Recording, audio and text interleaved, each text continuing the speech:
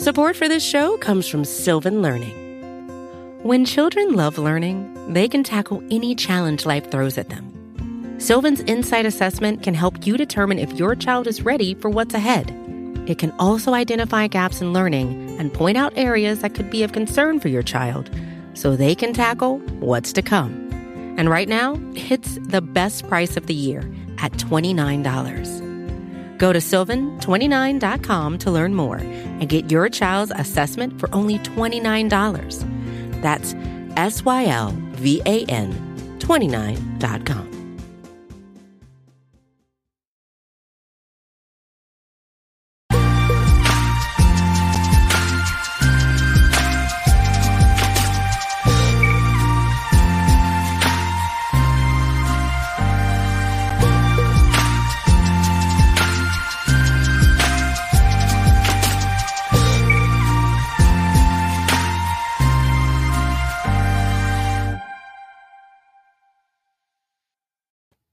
What's up, everybody? Anthony Cosenza here with Cincy Jungle and the Orange and Black Insider Bengals podcast. Hope you are having a good week. It's already Tuesday. We got past Monday. We are well into the week. The Bengals had the day off on Monday, but they are back at it today. Actually, back at practice currently as we are recording this episode. So we've got some updates to bring you there. We've got all kinds of different things to catch you up on from the past few days. It feels like it's been a while since we have taken the air, but it's good to be back talking some Bengals with you guys. And if you have not done so yet, please check out the last couple of episodes that we have done. Not just the water cooler chat, but the last two big Wednesday episodes that we have put out, because last Wednesday we had Anthony Munoz on the show.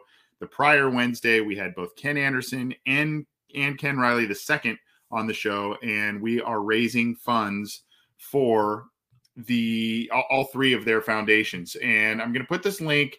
I know I've asked for donations for the past couple of weeks now. We're only leaving this active for a couple more days here. So I want to have one final push. We've raised $1,200 as we speak.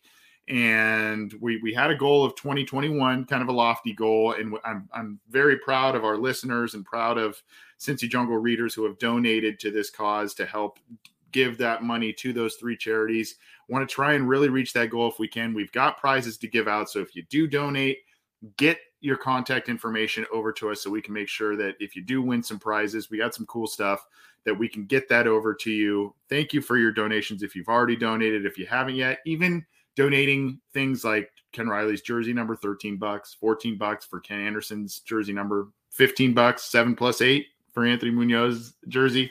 Whatever you can do, we appreciate it. I hate to start the show off with a little plug like that, but it's only going to be active for a few more days. We've raised a lot of money. We're pretty proud of it, but we want to get a little closer to our goal if we can and hopefully reach it. But thank you, everyone, for your support. And go check out those shows, too. They were pretty fun talking to all three of those folks about the Ring of Honor, the 2021 Bengals, and all kinds of different stuff. So we've got a lot to get to. We're going to kind of start with the weekend stuff. Things we saw, maybe, if we're talking NFL-wise, the Hall of Fame game and all that kind of stuff. Obviously, some recent rumblings of practice. As I mentioned, the Bengals are currently practicing as we take the air right now, and some other news and notes. Now, there's bits of good news and there's bits of bad news that we're going to be sharing with you. Most of it is actually pretty positive, and other parts of it, maybe not so much, but a lot of different things we're going to go through, especially as it pertains to the Bengals. There's some news and notes with the AFC North we got to get to, and then, of course, the rest of the NFL, and we're going to get to all of that. If you are new here, this is the Water Cooler Chat.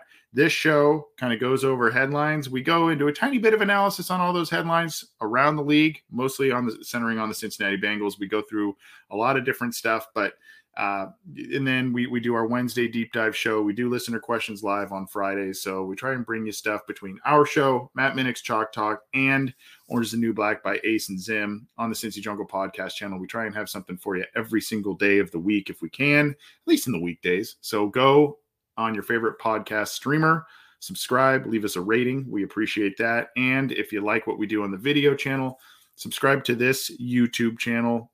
Hit the bell for notifications after you subscribe so you know when we go live, when new content is available, and all that good stuff. All right, Well, let's start with it, and we will start with what's been going on over the weekend with the Cincinnati Bengals. We always start with the Cincinnati Bengals, and that's where we're going to start again, of course. We're going to go through that, then the AFC North, and then, of course, the rest of the NFL. Well, let's recap. This is on cincyjungle.com. I'll copy and paste this for you folks as well.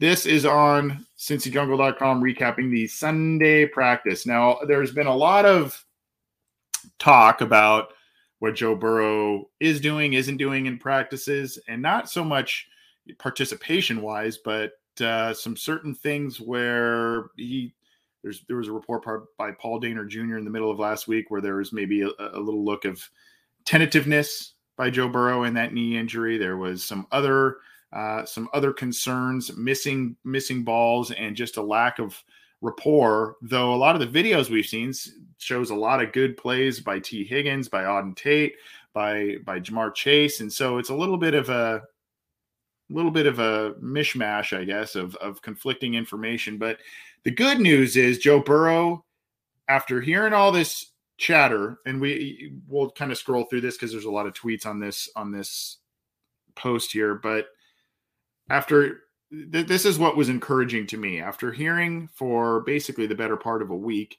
Joe Burrow wasn't doing well, was maybe struggling with some things. The offense was struggling with some things. The offense was behind the defense. By the way, if you listened to Anthony Munoz when he joined us last week, he talked about how that's kind of a normal thing. That's a frequent thing that happens during training camp. So he wasn't overly worried about it. He does tend to be a little more optimistic as it goes with the Bengals. But nevertheless, the Bengals and the offense turned a corner on Sunday. You see Charlie Goldsmith here. Trey Hendrickson didn't practice on Saturday or Sunday. He's going to be back, and I presumably, based on what I've seen, he is back. We've got more news on some other players who are back as of today, but Hendrickson getting a little bit of a rest. Trey Waynes has been back at practice. He missed a little bit of time, made some plays today as well, so we'll check that out. You see here James Rapien, our buddy from All Bengals and the Locked On Bengals podcast. Trey Waynes is back for team drills. You see here the drills on Sunday were showing false start, and that's kind of the issue. There's been a rotation at the offensive line. We'll talk about the depth chart in just a little bit. So you see Ben Baby reporting on some things here, and there's kind of some reports of Joe Burrow scrambling on some plays. Maybe it would have been a sack, but he scrambled. Not an ideal situation. I mean, it's good to see Joe Burrow going out and running on that knee, but not so much under duress. But at any rate, a lot more positive news came out of the Sunday practice as it goes with the Bengals offense. They kind of got dragged through the mud the better part of last week in terms of their performance, and it did not seem to be going very well. But the good news is, after hearing that criticism and after speaking to the media, by the way, Joe Burrow, if you saw his press conference last week, he was very locked in. He said he's basically tuning all kinds of different people out. Social media has been turned off for the most part for him, all that kind of stuff, because he is focusing on football. He is focusing on his teammates. He is focusing on a lot of different things, including, practice and getting better as to where the offense has been. So the good news is there seems to be there turning of a corner of sorts by the offense in practices. Some good news here. The Bengals were missing one of their prized free agent acquisitions, their outside prized free agent acquisition, Larry Ogunjobi. And, oh, by the way, we'll share something with you in just a minute, but he's already looking pretty good in practices from what we can tell. But he is cleared to practice. He is out there practicing today, Tuesday. He had a hamstring tweak. They just wanted to rest that to make sure that he didn't re-aggravate that. Passed a physical as of Tuesday and is back on the field. This is on cincyjungle.com as well. I'll share that link with all of you in the live chat so you can check that out. But that's not too much else to report. It's just good news. Larry Ogunjobi back to practice after dealing with a hamstring injury the early part of camp. And let's see. Let me see if I can pull up something here from our good buddy Ben Baby. By the way, we are trying to get ESPN's Ben Baby on the program once again, coming up soon here. Hopefully this Wednesday, if not then maybe a little bit down the road. But we are working to bring him on, and we're looking forward to that, having him on. By the way, his Twitter account of today, I'm just going to kind of scroll through it here because it's basically a play-by-play of a lot of different things. So let's talk about Tuesday's practice a little bit here before we get into overall impressions, the depth chart, and all that kind of stuff. So here are some sights and sounds. I usually like to, cherry pick a little bit from a lot of different beat writers and media members who are present at Bengals practice. But Ben's timeline today was pretty solid. You see here, one of his most recent tweets was Von Bell picks off Joe Burrow in the red zone on 7-on-7 and then proceeds to punt the ball about 20 yards. Looked like taunting to me. Future referees will not be pleased. We'll talk more about that too. But Von Bell does get an interception in the red zone in 7-on-7 drills of Joe Burrow. So again, good news, bad news right there. Joe Burrow with a great rep a little bit before the interception, makes a check at the line, finds the matchup he likes, and hits Tyler Boyd down the middle. Also, probably the best pocket he's had today. And then here you go. This we just talked about Larry Ogunjobi. After that great play by Burrow, who checked into a different play, hit Tyler Boyd down the middle. Next rep, Larry Ogunjobi goes right up the middle, would have sacked Burrow very quickly. So these are some of the sights and sounds. By the way, I'll play this one too for you. Where's this video from Ben? Here's Jamar Chase getting some separation. If you guys can see that, let me pull that. See if I can get that a little expanded for you here. So there's Chase with some noise. We'll turn off the background noise there. Here he goes, getting nice. I think that was against Waynes there. But Ben Baby did note that Trey Waynes has been putting on some good coverage on Jamar Chase in practices as well. So let me find another video for you here. We will play this one. This is another good one. This one is of T. Higgins. I'm going to share it with you here. T. Higgins looking pretty good in his routes with the team. Let me share this with you all here. For those of you who like the video portion, we will share this. So if you have not seen this, and by the way, this is getting a little bit of run here because PFF retweeted it, but here's T. Higgins on a nice move on a Awuzie there across the middle. Nice ball. We'll watch it again. Kind of fakes outside, then does a nice cut back in. Great move there by T. Higgins. So as expected and as kind of has been a bit of the norm, the top wide receivers, the top three guys, have been playing very well in camp, practicing well, and doing a lot of good things and showing off in camp. So you got to like that right there. Yeah, Stuart Monty says, love that stutter step. It's a good move there. Now, here is another guy that isn't being talked about with the top three guys that is showing off quite a bit in camp. And this is courtesy of All Bengals, James Rapine and company, his great team over there at All Bengals. But Auden Tate is receiving praise. He's, quote, a monster in a room full of big people. So this is Albert Breer who wrote this in Monday Morning Quarterback, but Tate is a monster in a room full of big people and catching everything in camp.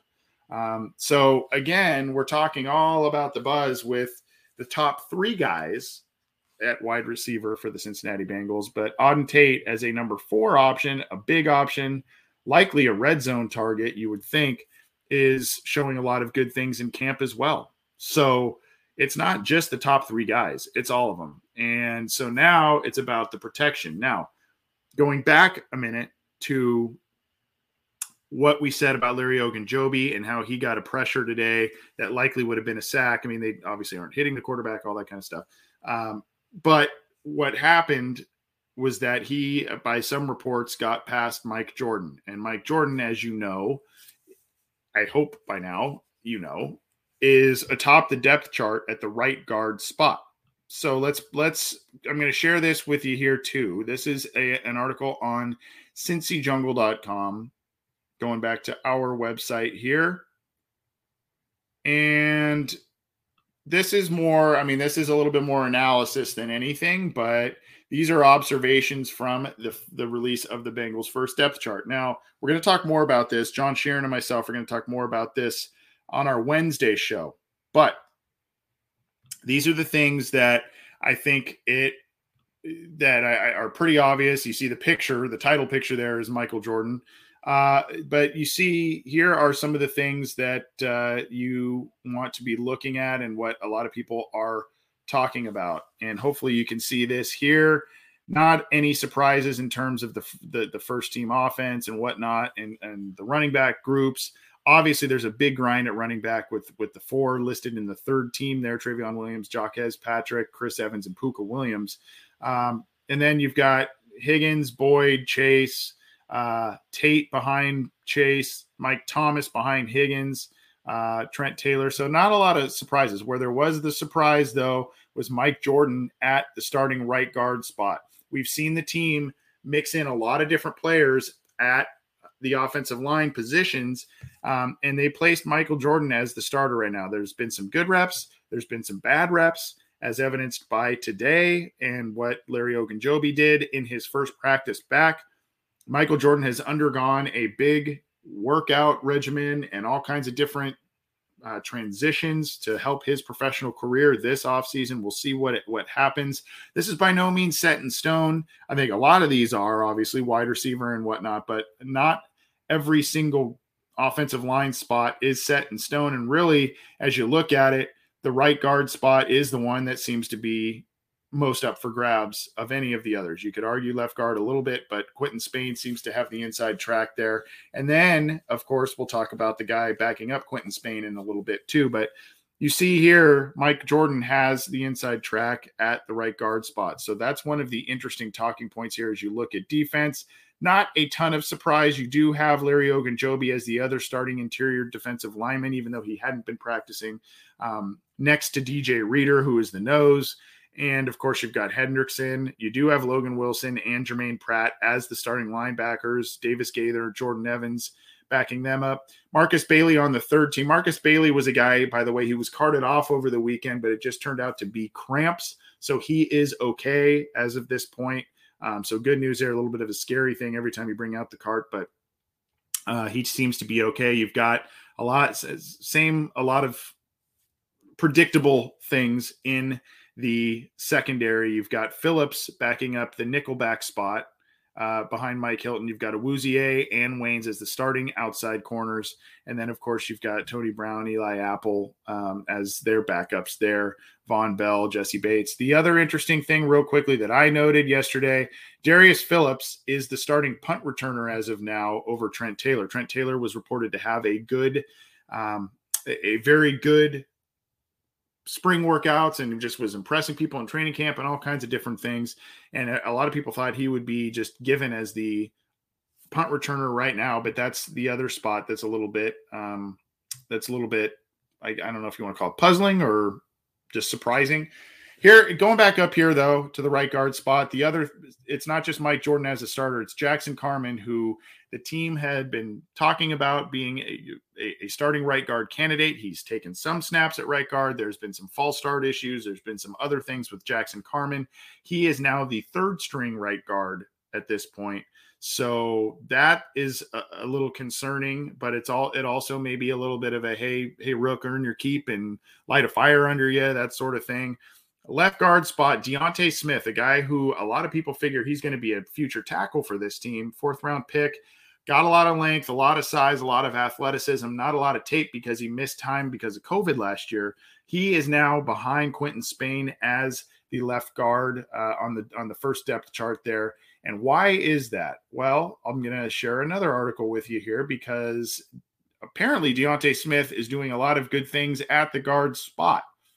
It's a little bit surprising because he was just not really looked at as a guard, at least not to a lot of us on the outside, but they gave him some time. They're doing what they're doing, what they have been doing really on the offensive line since Zach Taylor got here, which is switching guys around, rotating him in and out, and seeing where the best fits are for these players. But Deontay Smith is supposedly doing very well in camp, looking good, especially at the guard spot, and he is helping himself out, getting playing time. You see here Deontay Smith pushing his way up the depth chart while impressing coaches. This is by Patrick Judas on CincyJungle.com.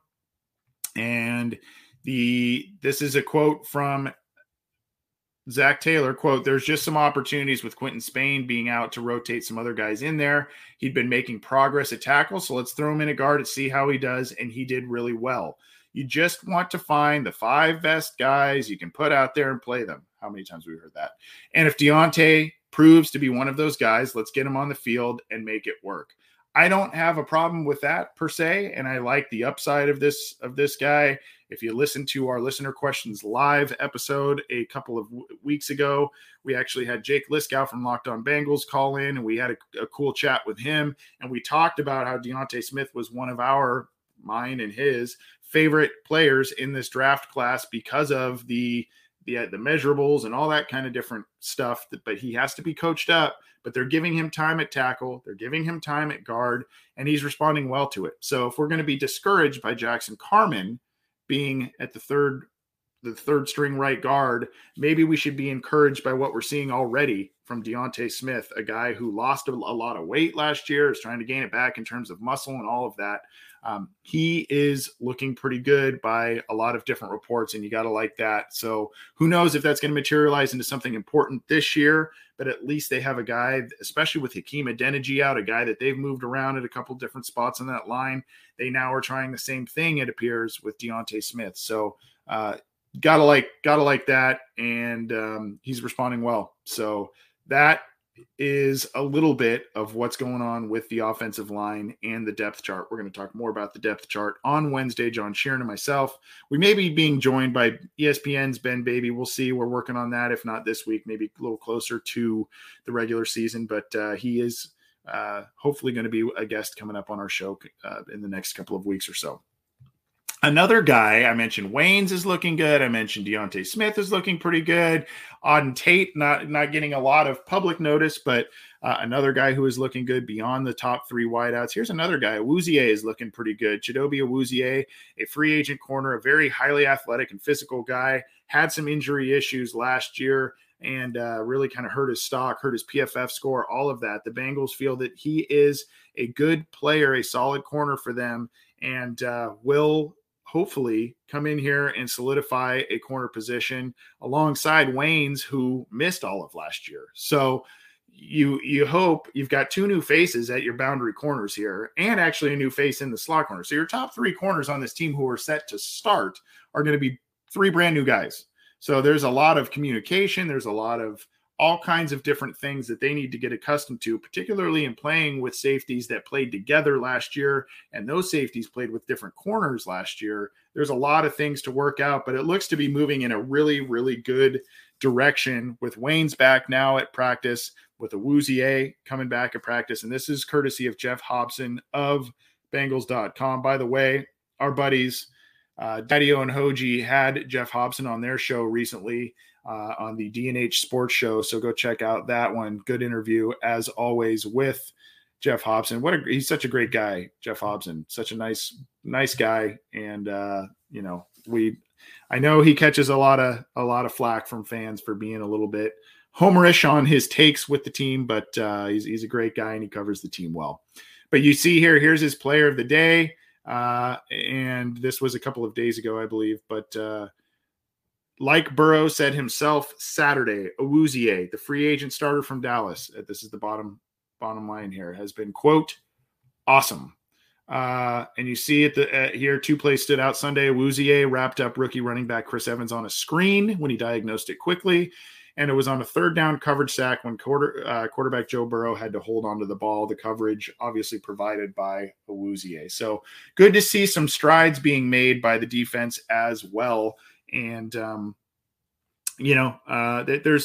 this team just seems to be a lot more solid in a lot of different places, particularly on the defensive side of the ball. They've really stacked up things on the defensive side of the ball. If they can be middle of the pack in terms of all of the different metrics and statistical points If they can do all of that, then I think this team's going to be in pretty good shape if the offense holds up its end of the bargain. We're going to go through a few more Bengals pieces of notes here. And then, of course, we've got AFC North and NFL. I'm Anthony Cosenza with CincyJungle.com and the Orange and Black Insider Bengals podcast, which is the show you are listening to. Don't forget to get this show on iTunes, Stitcher, Spotify, Google Play, iHeartRadio, wherever you get your podcasts.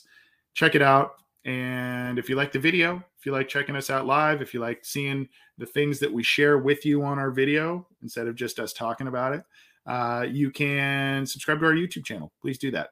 And there is an icon, I believe, right by where my injured arm is, right here. There's a little logo. You can click on that, subscribe, hit the notifications button. We'll be bringing you a lot of different stuff, especially during the regular season. But as we lead up to it, a lot of different preseason analysis, guest appearances, and all of that. And I can't stress it enough. If you're able to donate to our charity fest benefiting the Munoz Foundation, the Ken Riley Foundation, and the Ken Anderson Alliance, please do so. We appreciate the support you've already shown us. It's been awesome. Rolling along, more Bengals news here, and they're, again, good news, bad news. Good news, bad news, right? I shared a video earlier of Ja'Marr Chase making a nice move on Waynes and getting a nice completion. There's been some mixed reviews on Ja'Marr Chase so far this year in camp. There's been a lot of wow plays, some nice one-handed catches, a couple of nice separations where they finally started to click on a couple of deep balls. However, there's still some more issues connecting with the deep ball. Some have noted a couple of times that Chase has had a little bit of issues separating, which is a little disconcerting. There's been a couple of noted drops of passes that could or should have been caught by Chase. So there's a lot of ups and downs. You kind of expect this with a rookie wideout. You were hoping that these would maybe be a little bit fewer and far between because of the rapport with Joe Burrow, and that was kind of one of the selling points with drafting Chase at 5. And so, there's just, I think some of this stuff gets a little bit overblown because you've got some questions with Jackson Carman now. And, what's Deontay Smith, the two linemen that the Bengals brought in the first 2 days, first 4 rounds, I should say, of the draft. So, obviously this is going to stick out a little bit more, but there are some growing pains. Again, we're still in the early portions of camp, no preseason play as of yet. But at any rate, Paul Dehner Jr. Wrote an article and he said, "You see flashes of that early," was the quote, "but you also see somebody tentatively getting used to a new offense, new league, and not playing football since January 2020. That is a key point that a lot of people forget. He didn't play last year at all. Now, obviously, he looks like he's in great shape. He's kept up his workouts, it would seem, and there's no questions about that. It's just not only getting reacclimated to football speed, high-end football speed, but transitioning from high-end SEC football to NFL football speed. He has endured a string of drops on short and long passes with another coming Sunday. He has not shown as much separation as you'd hope, and the contested balls haven't gone his way much either." These are all, it's a little concerning because these were all the selling points of Ja'Marr Chase with him being drafted number 5 overall. String of drops on both short and long passes, as Dehner notes. Not much separation. That was a big key. He had the 4.3-ish speed, and the Bengals needed a long ball guy, a reliable long ball guy. And then the contested catches, that was another strength of his. So I don't know. Paul Dehner he and Jay Morrison do awesome work for covering the Bengals for The Athletic. And Paul's been bringing a little bit of the buckets of cold water lately between the Burrow stuff, Ja'Marr Chase. Again, early in camp, not ready to hit the panic button yet. As Joe Burrow himself said, can't hit the panic button quite yet, but there are some things that are a little concerning at this point. Go check out that article on CincyJungle.com. Better yet, go subscribe to The Athletic and get all of their great content that Paul and Jay put out covering the Bengals there. But a little bit of up and down with Ja'Marr Chase and the rookie class. I guess that's what comes with rookies anyway. it's Kaylee Cuoco for Priceline. Ready to go to your happy place for a happy price? Well, why didn't you say so? Just download the Priceline app right now and save up to 60% on hotels. So whether it's Cousin Kevin's Kazoo Concert in Kansas City, go Kevin, or Becky's Bachelorette Bash in Bermuda, you never have to miss a trip ever again. So download the Priceline app today. Your savings are waiting. Go to your happy place for a happy price. Go to your happy price, Priceline.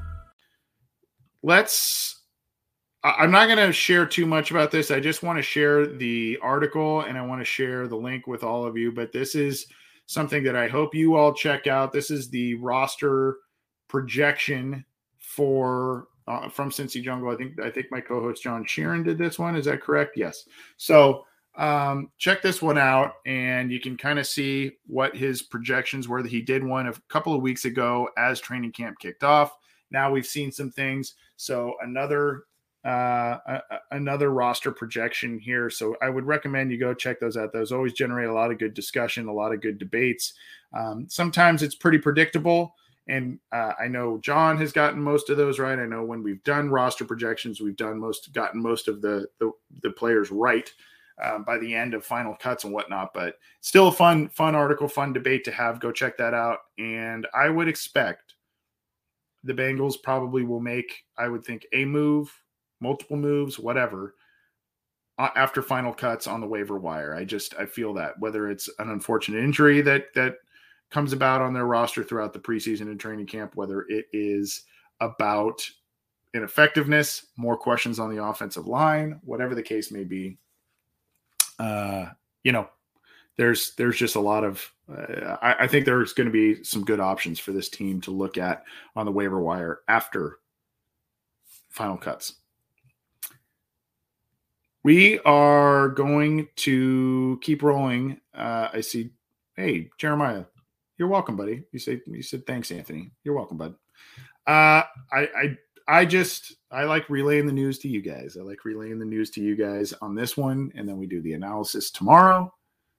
Take your questions, all that good stuff. And I think we're going to do listener questions live this week because there is a game this weekend, and we should probably do that. So we've got a jammed week. Let's roll on. This is not on Cincy Jungle. This is one we haven't, in terms of a specific Bengals article, we haven't referenced too often. We like to use this as an NFL general news type of source on this show. CBS Sports and Jason La Canfora had an article here, and I'm going to put the link in the chat for everybody as well. But Jason La Canfora put out this article where he spoke with Joe Burrow and talking about the path in 21, how the quarterback and Bengals are dealing with hurdles coming off of injury. Some of you may be old enough to remember when Carson Palmer had to deal with this in 2006 after injuring his knee in the 2005 playoff game. By the way, that was in January. And he came back in week one. He had to kind of go through some not only arduous rehab to get back and play, but he had to come back and play, and he had to get past some mental hurdles, mental demons, if you will, to not be so tentative or ginger or whatever on the leg. So, we've heard some things that Joe Burrow's kind of dealing with a couple of different issues on that same front. He has the benefit of, having, I guess if you want to even call it a benefit, it's not really a benefit, but his injury occurred 2 months earlier than Palmer. So he's got a little more time than Palmer did. And of course, the medical advancements 15 years later have to put Joe Burrow in a much better situation at this point. But nevertheless, interesting article here. Talking about what Burrow's been going through at practice and, just all kinds of different things that he has to go through here. You see, quote, "It was a big step. Burrow told me after the practice session, I felt comfortable back there today. And today is the first day that I really felt like that. It's exciting for me to make a step in the right direction. I've got to stack days now. Today felt great, but tomorrow's got to be better." So, and I think this also comes as part of the ups and downs that Burrow has to do has to go through this offseason. Not only, look, everybody's expecting the world of this kid, and I get it. He's extremely talented, former number 1 overall pick, had one of, if not the best college football season by a college quarterback ever in 2019. But look, coming off an injury, still a slightly watered down training camp and or preseason, obviously one less preseason game. We don't even know what Joe Burrow will do in preseason games, if anything. And then, of course, you go back to last year with the COVID pandemic, no preseason games, basically an extremely light training camp, and, brand new team, brand new faces. So he's had to overcome a lot. He's had to overcome a lot and deal with a lot. And I know we all expect the world from him.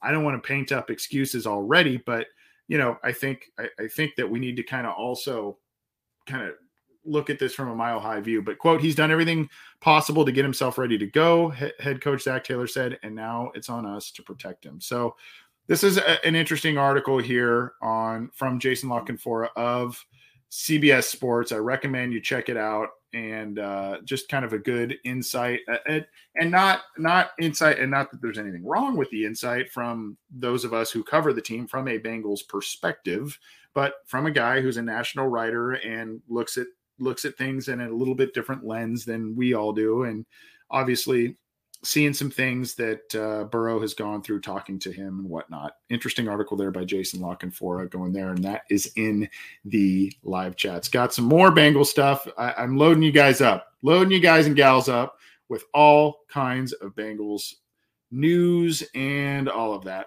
Unfortunately, where I'm going to go next, we're going to start kind of getting into a little bit of the negative side of things. And I was hoping to get to these earlier because I didn't want to stack it up to some other Bengals news and notes that I wanted to bring to you. But this came across just before we hit the air. There was a report through ESPN.com. I believe it was Jeremy Fowler. Well, I'll double check that real quick. Jeremy Fowler of ESPN, who covers the Pittsburgh Steelers, but he has a source within the AFC North, that Jesse Bates and the Bengals are not expected to reach an agreement on an extension this summer. This has to be an extremely high priority. Both sides have said they wanted to get a deal done. Jesse Bates has said he wants to stay in Cincinnati, and I think that still remains the case. But as of now, a source says they're not expected to reach an agreement. Now, could this change in a week? Sure. Could this change in 2 weeks? Sure. But this doesn't look good at this point. Hearing this, and I'll scroll down here. ESPN, he's Jeremy Fowler, like I said, from ESPN, and I believe he mostly covers the Pittsburgh Steelers. But here is the tweet itself. Quote, the Bengals and safety Jesse Bates III are not expected to reach a contract extension at this time, per source. Sides not progressing towards a deal. Bates, a 2022 free agent, is a major player coming off of 3 interceptions, 15 pass breakups a year ago. So what we don't know is if this is just, so far apart that they're not going to get the deal done, or what that means. But as of this point, Jesse Bates and the Cincinnati Bengals are far apart on an extension. Bates coming off a second-team All-Pro nomination, obviously coming off of first 3 years in the league being very, very good ones. He had a little bit of a dip in year 2, but recovered nicely towards the end of that one. And so, a guy that I think the Bengals really want to come back and play very well for them, continue to play well for them. It's just a matter of, does it make sense? I saw a comment earlier, I think it was from our buddy Brian in Iowa, who said the Bengals don't pay non-premium positions premium money. Well,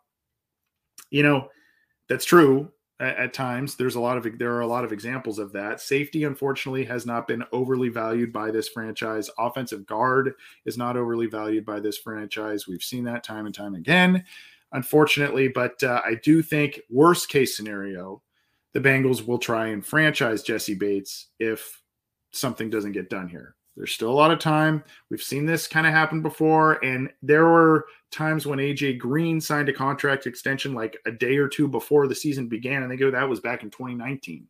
So, look, we've seen it happen before, and these things tend to do this. Agents sometimes put these out there to kind of paint a certain picture, gain some leverage, so to speak.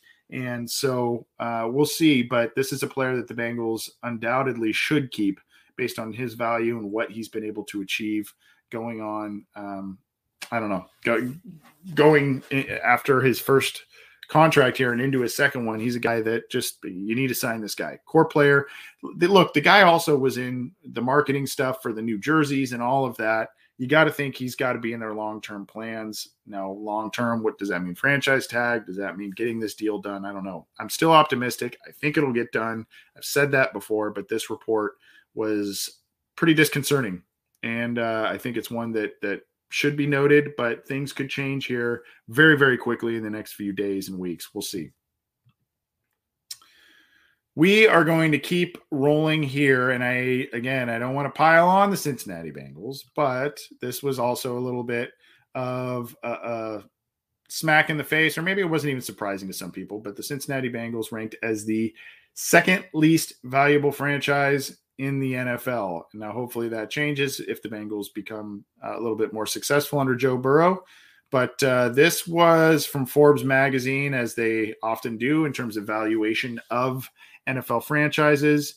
You can see here, here's a look at the list of the NFL's most valuable franchises. You'll notice that the Cowboys, $6.5 billion, are worth nearly $2 billion more than the two least valuable franchises, the Bengals and the Bills, who have a combined value of $4.545 billion. By the way, the Cowboys, one of the top dog in this list here by Forbes.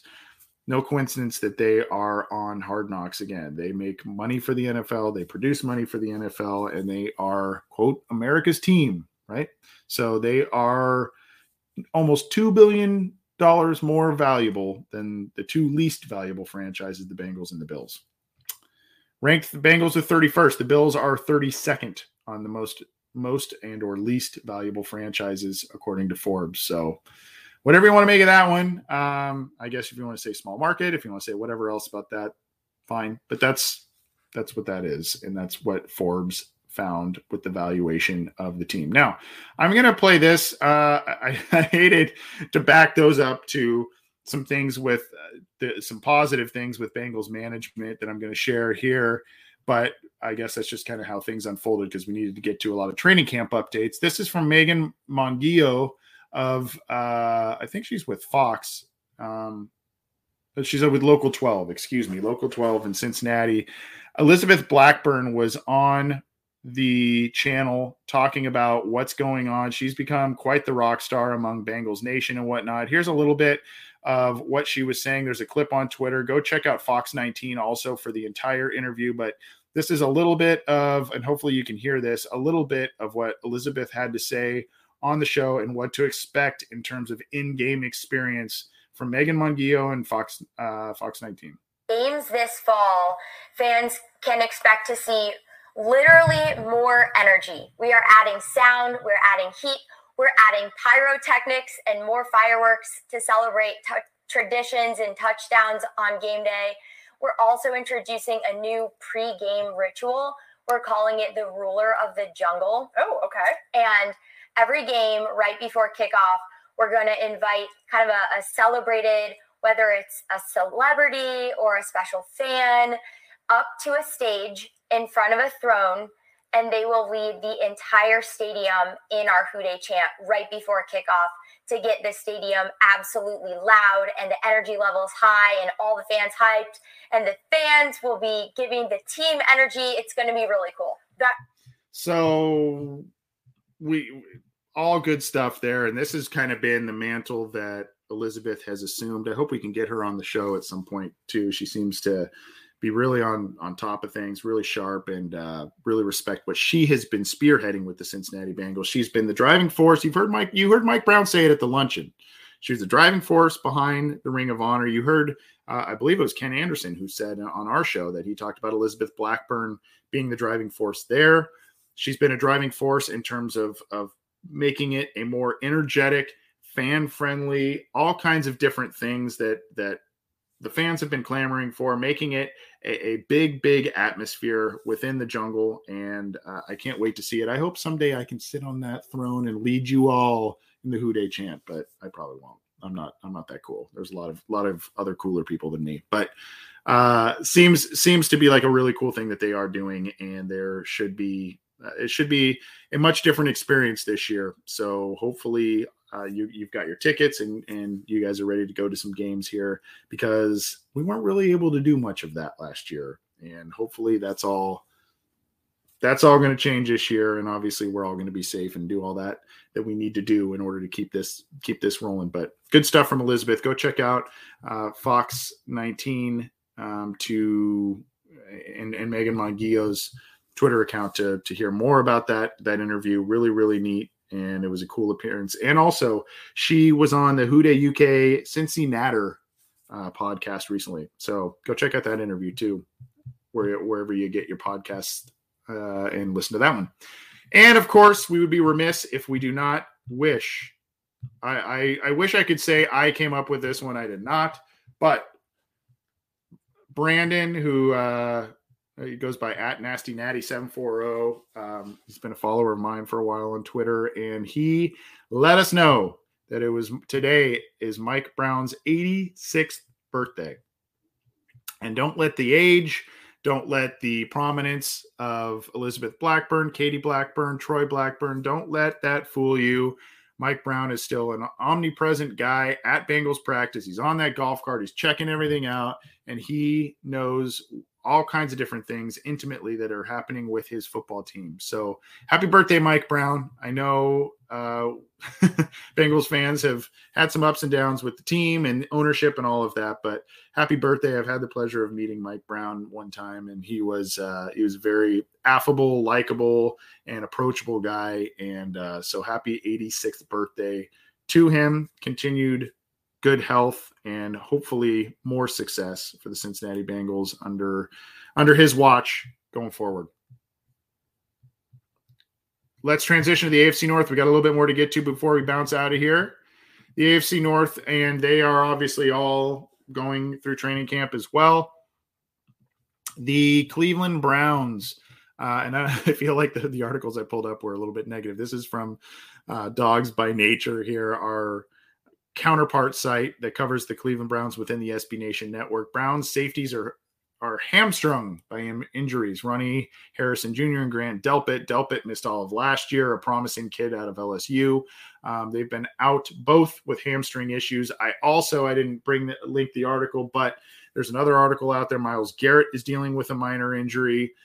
So and I think also Denzel Ward is dealing with an injury. So again, the Browns defense having a lot of issues early in camp and early in the season on the injury front. So they need to get things working out for them, and they need to get these guys back healthy. But the other thing, let me see if I've got, here's another one here. I'll share this. The other one that is going to be set to miss some time here is Takk McKinley. If you remember, the Bengals claimed him off waivers in the middle of last year, a guy that we all thought was going to help the team in terms of its pass rush and be a nice rotational piece. Failed his physical, didn't latch on with the Bengals, bounced around a little bit. Then he made it to Cleveland. And then there's basically another article here saying they're going to be out, either going to be without him for a while, whatever that means. So he's been out since July 31st, and they are going to be out without Takk McKinley for a little while, a guy they wanted to rely on in terms of rotational pass rush help as well. The one thing, though, and I didn't link this one other report out of Cleveland is that Baker Mayfield is doing and saying a lot of the right things, doing the right things at practice, handling the media a lot better, and all kinds of different things. So maybe a little bit of maturity being shown by Baker Mayfield a few years into the league now, obviously recognizing that his team is very, very talented, and, maybe seeing that there's some good things on the horizon for them if he plays the way he needs to play. And of course, if he handles things the way he needs to handle them and their team stays healthy. So Mayfield has been looking pretty good to this point from what I understand. And, there's I don't know what kind of stock you want to take into that, but that's some of the reports that he has been looking pretty good to this point. Let's go to Behind the Steel Curtain. This is the Steelers counterpart site to Cincy Jungle on the SB Nation network. They are coming off a big weekend, are the Steelers. A win in the Hall of Fame game, really ugly one. A win in the Hall of Fame game against the Cowboys. And they enshrined, I believe, three. We'll talk about that in a second. Three total people in the Hall of Fame. But, of course, that's over the course of two classes because they merged two classes to honor this year because of the COVID pandemic. So we'll talk about that in a second. But a big weekend here. But Najee Harris looked good, and he performed pretty well. And you can read more about that on Behind the Steel Curtain. Najee Harris looking pretty good. A couple of nice runs, and obviously came out of it healthy. I think, like it or not, I think he's going to be a good one for the Steelers. I think he's going to be a good one. He had a really nice college career and a guy that just kind of suits what the Steelers need, who they like to be, all of that.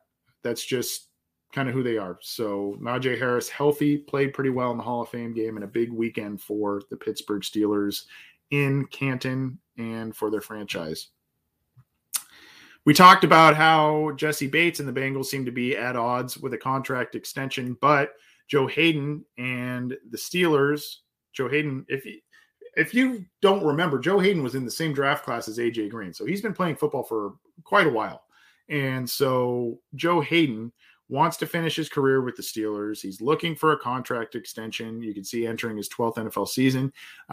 So this is also on Behind the Steel Curtain. He wants to finish his career with the Steelers, and he's looking for an extension with the club. I believe we've got a quote here, and this is via Drew Rosenhaus, the mega agent that represents a lot of players in the league and has represented a lot of players through multiple different sports, but mostly football. Quote, Joe wants to finish his career with the Steelers if possible, is what Rosenhaus said. And the agent, Drew Rosenhaus, has approached the team regarding an extension. So obviously an extension for a player of his age is going to need to be a shorter term one, I would think, and one that's a little bit team friendly, but he has played pretty well since being there. He has had a nice renaissance since leaving Cleveland, and he latched on there and has been playing pretty well. He was a thorn in AJ Green's side for quite a while when they went up against each other against the Browns and Bengals rivalry. So he's had a solid career, some injury stuff and other issues, but he's had a solid career, wants to finish it out with the Pittsburgh Steelers if possible. And they're potentially working on some sort of contract extension at this point. Not so great news for the Baltimore Ravens. And this is from NFL.com, Kevin Patra, the Around the NFL writer. Ravens first round wide receiver Rashad Bateman suffers soft tissue injury at practice. So I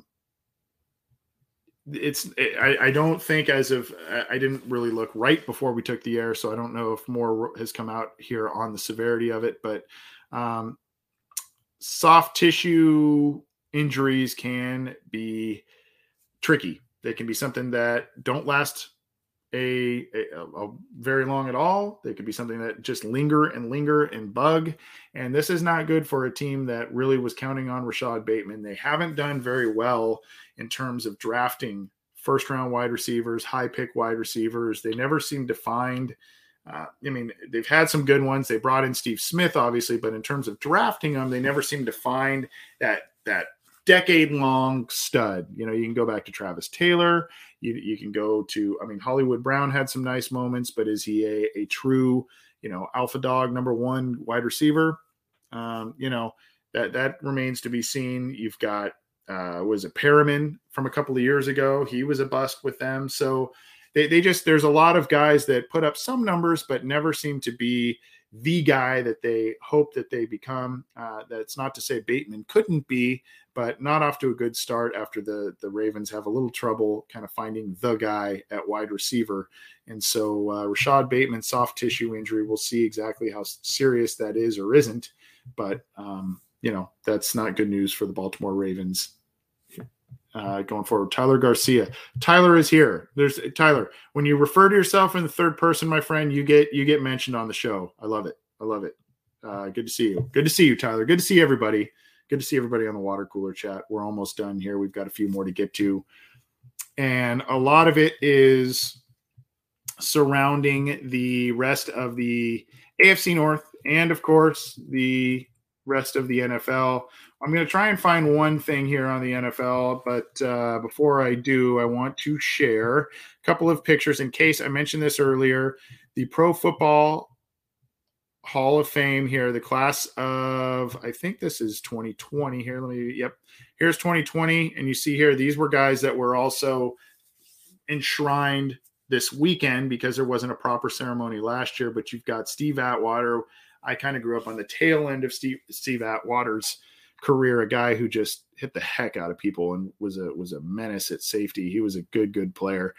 Steve Hutchinson of the Vikings, and of course Isaac Bruce, Edgerrin James, Troy Polamalu. Those are the class from 21. And like I said, it was a big weekend for the Pittsburgh Steelers because they had, I think, 3 or 4 guys go in the Hall of Fame here. And,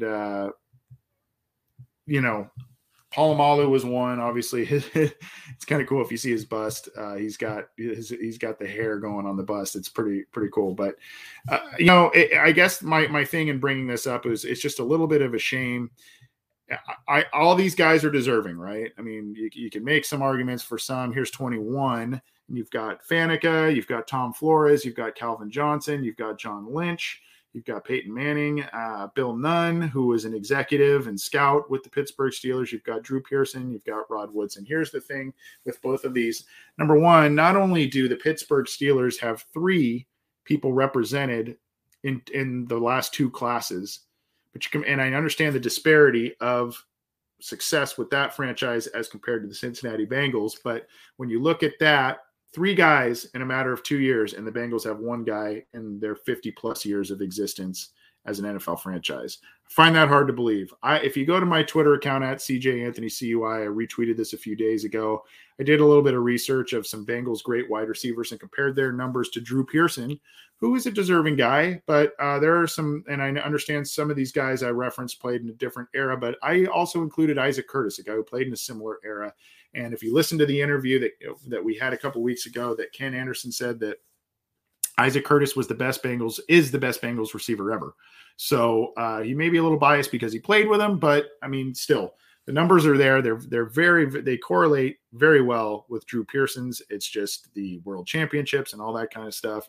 And then, of course, when you see guys like Ken Anderson, Ken Riley on the sidelines looking in to Canton, and you see 3 Steelers executives, players in 2 classes, gets a little frustrating. I understand the disparity of success between the 2 teams, but at any rate, all of these folks were great players, great executives, and are deserving in their own right. But I think we also need to kind of remember some of these other players and realize that there are other teams, though they haven't had the overall team success, there are some individual players who are very deserving that are not in Canton. So I think we need to keep banging the drum for the Kens and Willie Anderson and Corey Dillon and Chad Johnson, all these guys that should have a shot into the Hall of Fame. So going into the NFL news, this is a video here. I'm going to try and play this. This is from Ari Myrov. And there's a new set of rules with taunting. So the NFL came out with, I actually got the memo from NFL Communications.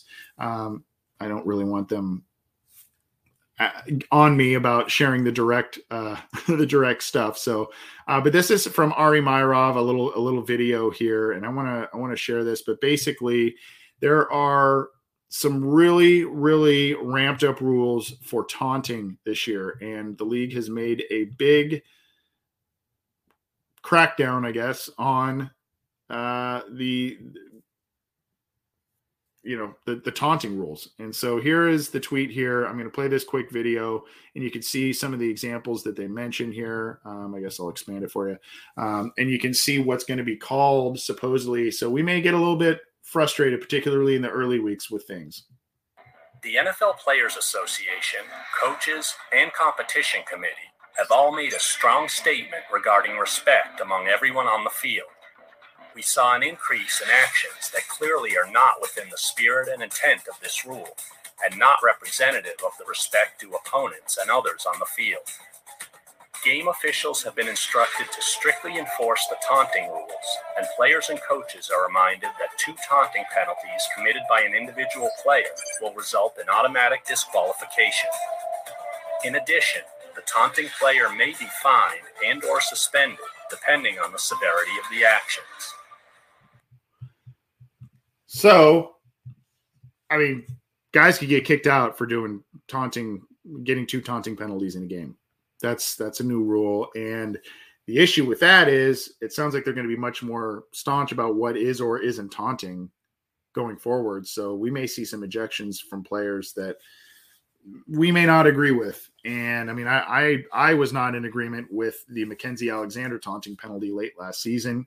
I thought that was pretty ticky-tack, and I think now that's going to be part and parcel of what they call. So something to note a lot. You can go to NFL Communications or NFL.com to get a little bit more about the rule changes and what they're going to be clamping down on this year. But interesting stuff from the league. Coming in on an hour, and we're going to close up with just a couple more. We don't know exactly what the future is for Michael Thomas and the New Orleans Saints. There seemed to be at odds. Michael Thomas had an injury, was kind of away from the team. The team kind of called to check on it, if I remember correctly. And I don't know. There was something about he was going to have surgery, didn't do it. He put it off for a few months, and there's all kinds of different stuff with this. But there is an article on CBS Sports by Cody Benjamin talking about 7 potential landing spots if the Saints look to trade him. So I guess trade could be one of the things on the table. Obviously, they've got a handful of weeks into the season to be able to trade a guy like that. But there's a Pro Football Talk report of the Saints may be willing to trade him. Nobody's seeming to be actively interested. He did sign a 5-year, $96.3 million extension back in 2019. Been a good player, but you see here Eagles, Jets, Chiefs, interesting one. Ravens, we talked about that. And then we talked about the, obviously the injuries to Bateman and all the other issues, Chargers. So Bengals aren't going to be on this list. The Bengals will not be on this list because we talked about how great their top 4 wide receivers are. So they're not going to be on this list. They're not going to absorb that salary, but interesting article on CBS Sports about the Saints potentially trading Michael Thomas and where he may end up if they do. I don't normally like to talk about Denver quarterbacks, but this is on Pro Football Talk here. Drew Lock starts one week and Teddy Bridgewater the next.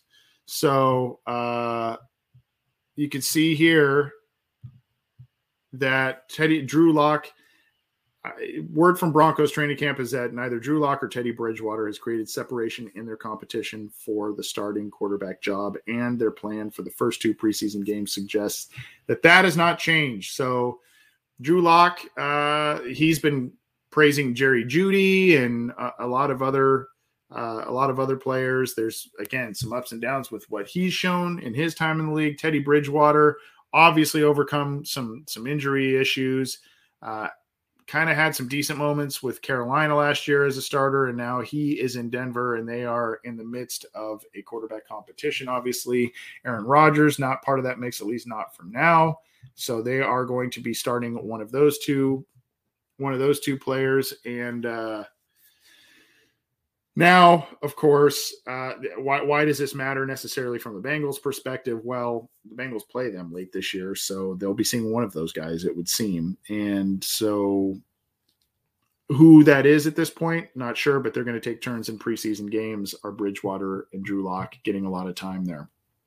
Speaking of quarterback situations, The one in Indianapolis is just really weird. It's really weird because Carson Wentz, I saw a picture today. Carson Wentz was out on the field, no boot, nothing, and he supposedly had surgery on an injured foot. The report is 5 to 12 weeks of recovery for that. And the Colts, there's talk of, hey, are they going to pursue Nick Foles because of the Frank Reich connection and all of that?